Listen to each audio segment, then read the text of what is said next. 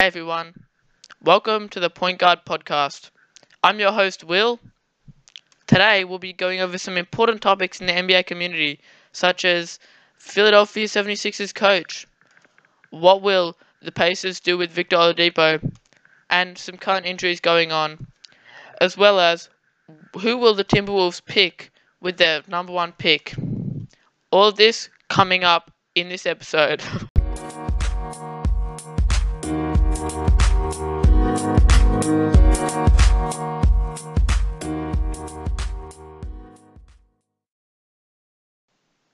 Moving into our first topic, who are the probably top 10 candidates to replace Brett Brown as the 76ers head coach? I mean, there are a few. Tyronn Lue, for example, the Clippers assistant. He's one of the most talked about at the moment. But what does he actually bring to the table? You probably know him most as the coach who won the title with LeBron James, Kyrie Irving, and Kevin Love in Cleveland. But what is that going to do for Philly? Well, he's a motivator and a leader, and he seems to have the goods. There's no questioning his fitness for the job here. Ime Udoka, the 76ers assistant coach. He's been seasoned under Greg Popovich in Antonio, and he already knows the players, so there'll already be a little bit of chemistry there. To be honest, I think that he's probably one of the top picks for the 76ers head coach. A couple others, which we won't go into as much detail about, are Jay Wright from Villanova University. There's also Kenny Atkinson, the Nets' former coach. There's also Dave Joerger, former Kings. There's also Dave Joerger, the former Kings and Grizzlies coach. And finally, there's Jason Kidd, the Lakers' current assistant coach. All of these bring their own different pros and cons to the table, and I think it'll just come down to what Philly decides to do in the off season with players such as Ben Simmons, Joel Embiid, and others like that. Now let's move on to Victor Oladipo to be exact. Who will the Pacers? Which team should look for to maybe get him? Well, there's four who I have in mind. One of them is Detroit Pistons. They finished in the 8th seed in the 2018-19 season with a 41-41 record. This season, they didn't have the same fortune. The Pistons were 20-46 when the season was paused. They sent Andre Drummond to Cleveland in return for John Henson, Brandon Knight, and a second-round pick. Detroit has a duo of 31-year-old stars in Derrick Rose and Blake Griffin. Both of them have struggled with injury problems over the years, though. After Luke Kennard, the Pistons struggle with depth at the shooting guard position. This is where a trade for Oladipo can come into play. Rose was in the middle of a season where he was averaging 18 points per game. Victor Oladipo would complete a strong backcourt in the Eastern Conference. If Griffin could stay healthy and on the floor, the Pistons could build a competitive lineup. They would not be at the level of Milwaukee Bucks or Boston Celtics, but they could definitely finish better than 8th in the conference. Another option for who could get him is Orlando Magic. The NBA bubble is currently in Orlando, and with teams getting ready to resume the season, it's only right that the hometown team makes a big splash while there. This would be the reunion that Magic fans have been waiting for. The Magic selected Victor Oladipo with the second overall pick in the 2013 draft. In 3 years in Orlando, Oladipo averaged 15.9 points. He is the proven star that could pull this team together. Markelle Fultz has improved, but his potential is still quite unknown. Evan Fournier is a strong player, along with Aaron Gordon and Nikola Vucevic in the front court. Orlando has always been good, but never great. In 2018-19, they finished 42-40 and were the 7th seed in the East. This season, despite a 30-35 record, Orlando sits at the 8th seed in the conference. If they want to take the next step, they have to add an impact player that can raise their level. Victor Oladipo definitely fits that bill.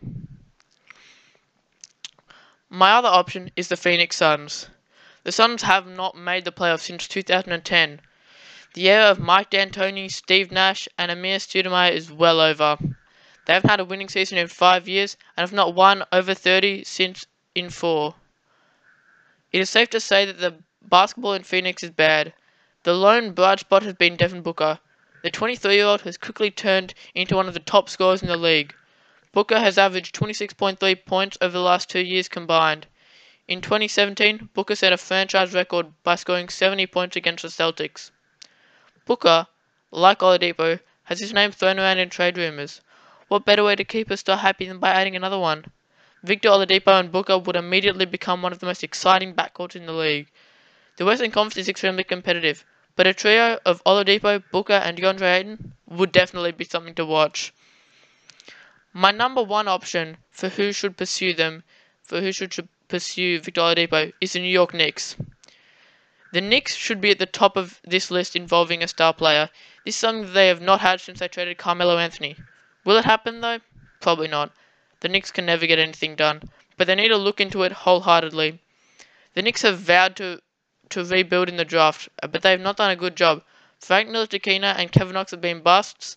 RJ Barrett showed promise during his rookie season, but he is not a finished product and needs a ton of help. Mitchell Robinson is the Knicks' hottest commodity right now. Not to mention, the team does not have a coach. New York has been interviewing candidates, but they need to stop wasting time and hire Tom Thibodeau. This team is far from turning it around, and they need to start an expedite in the process. The Knicks have swung and missed in the draft, hired putrid head coaches, and missed out on big-name free agents. It's time to make a big splash in the trade market. As far as the injury report goes for the NBA, we're looking at, for the Boston Celtics, Javonte Green and Gordon Hayward. We both knew that they'd be out sometime in September. Javonte Green, he's expected to be out till September 8th, and Gordon Hayward is expected to be out till September 16th. Jamal Crawford is the injured player for Brooklyn. His injury status is game time decision, so it'll come down to the last minute whether they want to play him or not. The Charlotte injured player is Ray Spalding. Once again, comes down to game time decision. Chicago have a few injured players: Chandler Hutchinson, Luke Kornet, Chris Dunn, and Max Strus. Chandler Hutchinson is expected to be out for the rest of the season. Luke Kornet should be back in August 31st. Chris Dunn's out for the season. Same with Max Strus. Over at Cleveland, Dylan Windler is out for the season, and Dante Exum will come back in November. For Dallas, they've got a fair few players out: Trey Burke, Dorian Finney-Smith, Kristaps Porzingis, Luka Doncic, Courtney Lee, and Dwight Powell. For a fair few of these, though, it's game time decision. These include Trey Burke, Dorian Finney-Smith, and Luka Doncic. Courtney Lee and Dwight Powell, they're out for the rest of the season. Kristaps will be expected to be back in September 3. Over in Denver, they've got Gary Harris, Will Barton, and Vlatko Cancar.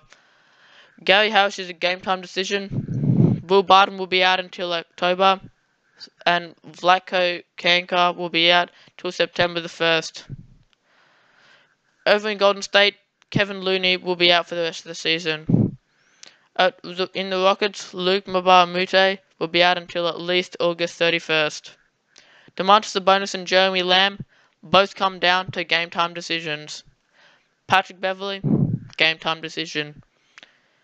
There are a few players injured for the Lakers: Anthony Davis, Kentavious Caldwell-Pope, LeBron James, and Rajon Rondo, though these all come down to game time decisions. In Memphis, Jaren Jackson Jr. and Justice Winslow are both out for the season. Miami Heat, they've got Gabe Vincent and Chris Silva. Once again, both game time decisions.